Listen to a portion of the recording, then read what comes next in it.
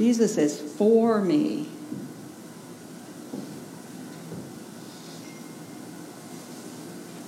Do you really know the depth of God's love for you? Do you know that God is for you and wants the best for you? Think for a moment of the ways that God has blessed your life. Isn't it amazing? Daniel is a 30-year-old young man who realizes the depth of God's love for him. Every Sunday, Daniel dances at the front of his church. And the church that he attends is not a dancing church. But it's Daniel's way of worshiping God. He dances to hymns. He dances to praise songs. He doesn't care because it's all about worshiping God for what he's done in his life. You see, Daniel's got something to dance about. Daniel was born to a mentally ill mother, so he was adopted by his grandparents. His grandfather was a very strong influence in his life, as they lived in a very rough neighborhood in Dallas. But his grandfather died, and all restraint on Daniel was gone. So as you can imagine, Daniel got involved with the wrong people and the wrong activities. He became enmeshed in the drug trafficking in his community. And eventually, a drug buy gone bad, Daniel ended up shooting and killing another person. Daniel was sentenced to the Texas Youth Commission until his 18th birthday, at which time he would be sentenced to hard time in the penitentiary. He was terrified on the day that he turned 18 and went before the judge to receive his sentence. No one expected anything good to happen that day. So everyone in the courtroom was shocked when the judge declared his decision. We are taking the recommendation of the Texas Youth Commission and suspending Daniel's sentence, reducing it to parole instead of time behind bars. Daniel was stunned, especially as he came to learn that the grandmother of the young man whom he had killed had written a note to the judge asking for leniency, asking that Daniel be given a second chance. This is an astounding picture of what Christ does for us. He doesn't give us what we deserve for our sin. Instead, he gives you and me a chance to start over, to begin again and again and again. Anyone out there besides me need second chances? Yeah. Pastor Mark reminded us last week from the Message version of Romans 12:1 that embracing what God has done for us is the best thing you and I can do for God. You see, those who realize how much they are loved are able to love much. Hear these words again from the Gospel of Mark. Hear, O Israel. Hear, O Concord. Hear, O Inglewood. Hear, O Mark. Hear, O Travis.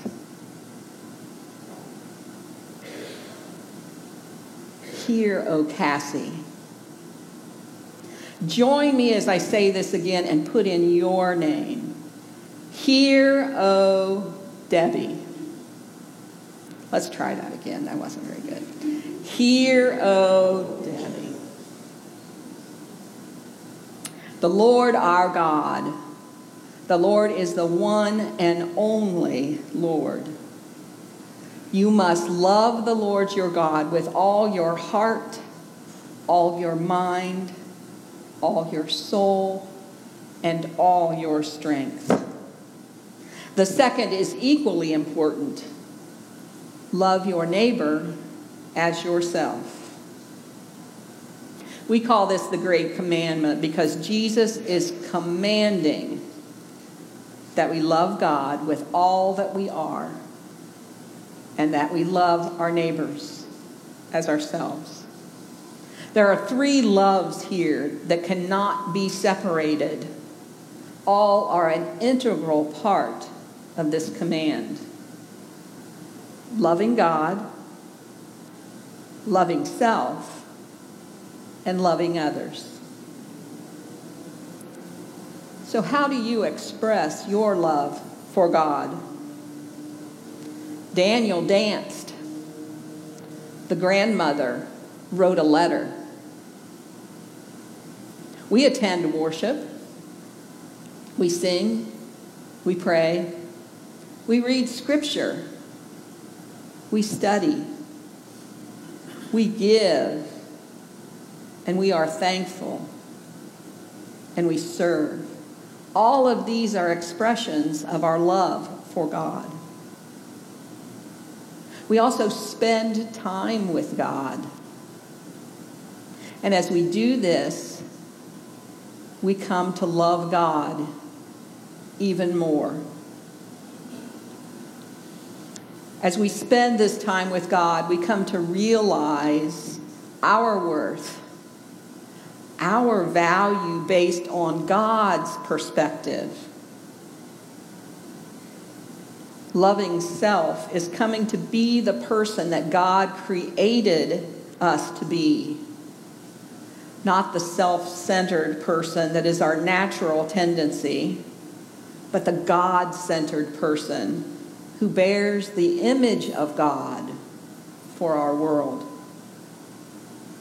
When we become the person that God created us to be, God does not take away our personality, but puts our characteristics to effective use in His service.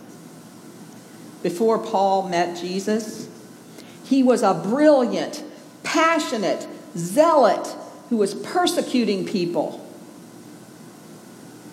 After Paul met Jesus, he was a brilliant, passionate zealot who sacrificed himself for people.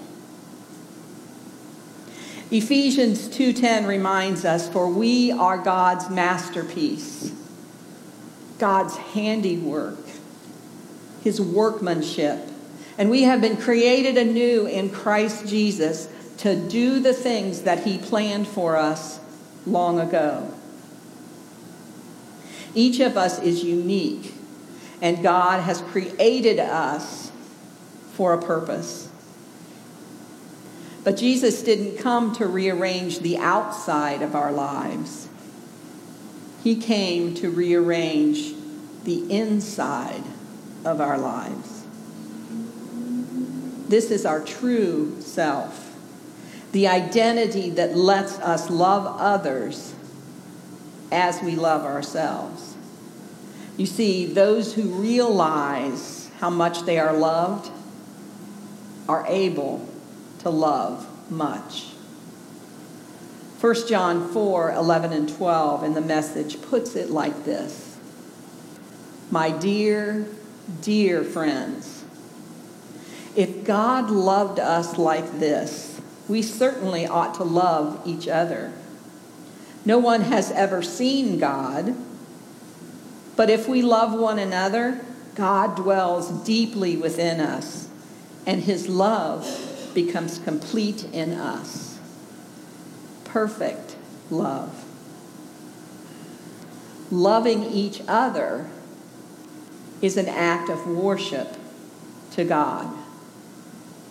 It is worshiping forward. It is the way the Spirit of Christ works through us.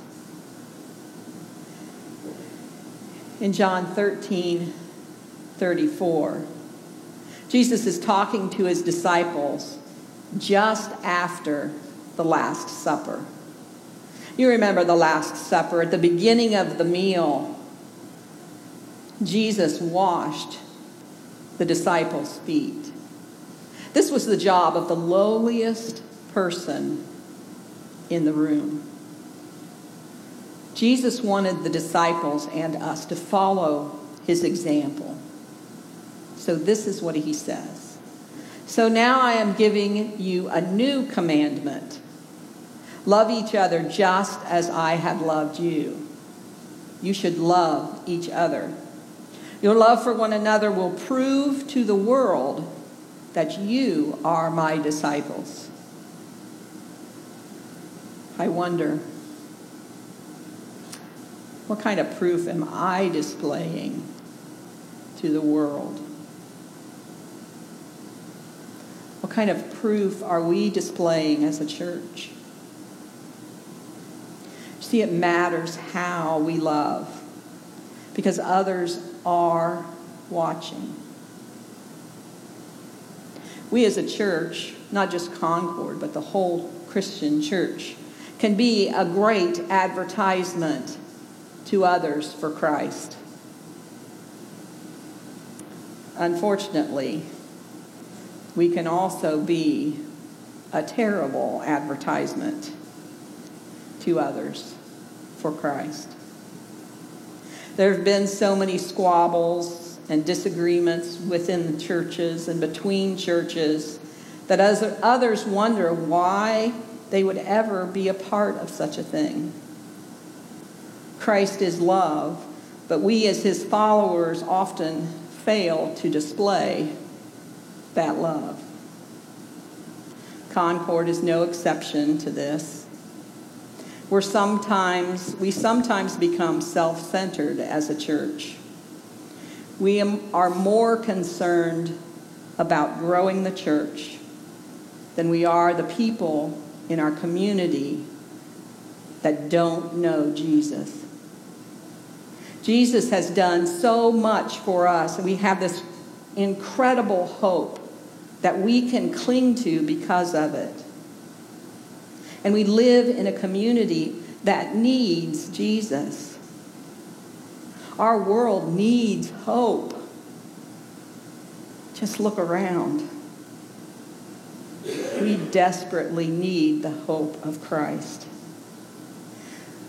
Tony Campolo says, the church should be the only club in the world that exists for its non-members.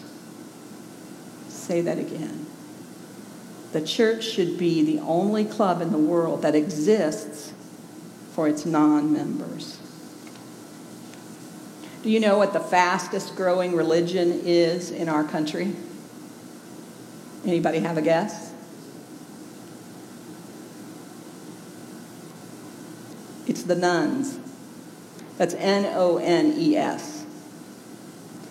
The nuns have no religious or spiritual preference. They have none. In the 5 miles around Concord, the radius around Concord Church, 30% of the people are nuns. There are just over 14,000 people in Englewood. 30% of that would be 4,200 plus a few. Over 4,000 people just around Concord that have no religious preference. The only information many in our country have is what is portrayed in the media, which usually when they portray Christians in the media, it's negative, or they're the person that goes crazy. We live in a different world than most of you and I grew up in. We've sent missionaries to other countries to proclaim Christ to them for many years. Now, other countries are sending missionaries to us. In 1980, the U.S. and Europe accounted for over 80% of all Christians in the world. Now it's less than 40% of all Christians in the world. We are totally missing the mission field that is right here in our community. There are people who have no clue what Christianity and the church is about. Driving by our church, a young child asked their grandparent, "What's the T on top of the church for?" Really happened. As I was telling someone else about the story, they said they've had somebody ask them, "Why are you wearing a T on your necklace?" There are people who have no idea how much Jesus loves them and what he has done for them. A pastor friend told me of 2 separate times that someone asked him if they needed tickets to go to church. You see, those who realize how much they are loved are able to love much. You may have noticed reserved seats around the sanctuary. I know that was an inconvenience for some of you, and you may have gotten even a little upset about it. It was intended to be a reminder that we are preparing for others to come. We are making room for those who do not yet know Christ. It's part of our vision to grow as a church to 220 by the year 2020. You see, others need Jesus. It isn't about us. It isn't about you, and it isn't about me. Others in our lives and in our community need Jesus, and we are preparing a place for them. Each of us are called and gifted to serve. You're not too old or you're not too young to serve Christ. As long as you have breath, God has something for you to do. People need Jesus. There are quite a few opportunities that are coming this fall to Concord. We can grow in our understanding of God's love for us through the Covenant Bible study. Our love for others can be lived out in our service. We can show others we are disciples of Christ by how we serve and how we love. You can join us on the 4th Wednesday prayer. Every 4th Wednesday we gather. August 24th we'll gather at 6:30 and we'll be praying for Northmont schools. We always pray for something in the community. On September 10th, you have an opportunity to join in building a house in a parking lot at Stillwater Church. Concord has committed to bring at least 4 teams. We're hoping for 5 of people to serve. It's an amazing witness. It's a wonderful opportunity to bring grandkids, kids, friends, neighbors to a non-threatening experience where they can meet some of the people in our church. You're not a builder. No skills are required. But if you really don't like hammering nails, there are other opportunities to get involved that day. On September 11th, we're starting new worship times, and Mark told you in the announcements, we need lots of people to serve. We need greeters. We need ushers. We need sound people. We need choir members, band members. Each of us can do something. Our children and youth are always looking for people to assist in the care and teaching of our children and youth. If you don't know what you could do, talk to Mark and I. We might be able to figure out something that fits who you are at this season in your life that you can do for others, either inside the church or outside the church. Concord's mission is to connect, grow, and serve for the cause of Christ. We know we can't do everything to change the world, but by God's grace, we can all do our part. What we do and how we do it has eternal significance. You see, those who realize how much they're loved are able to love much. Please pray with me.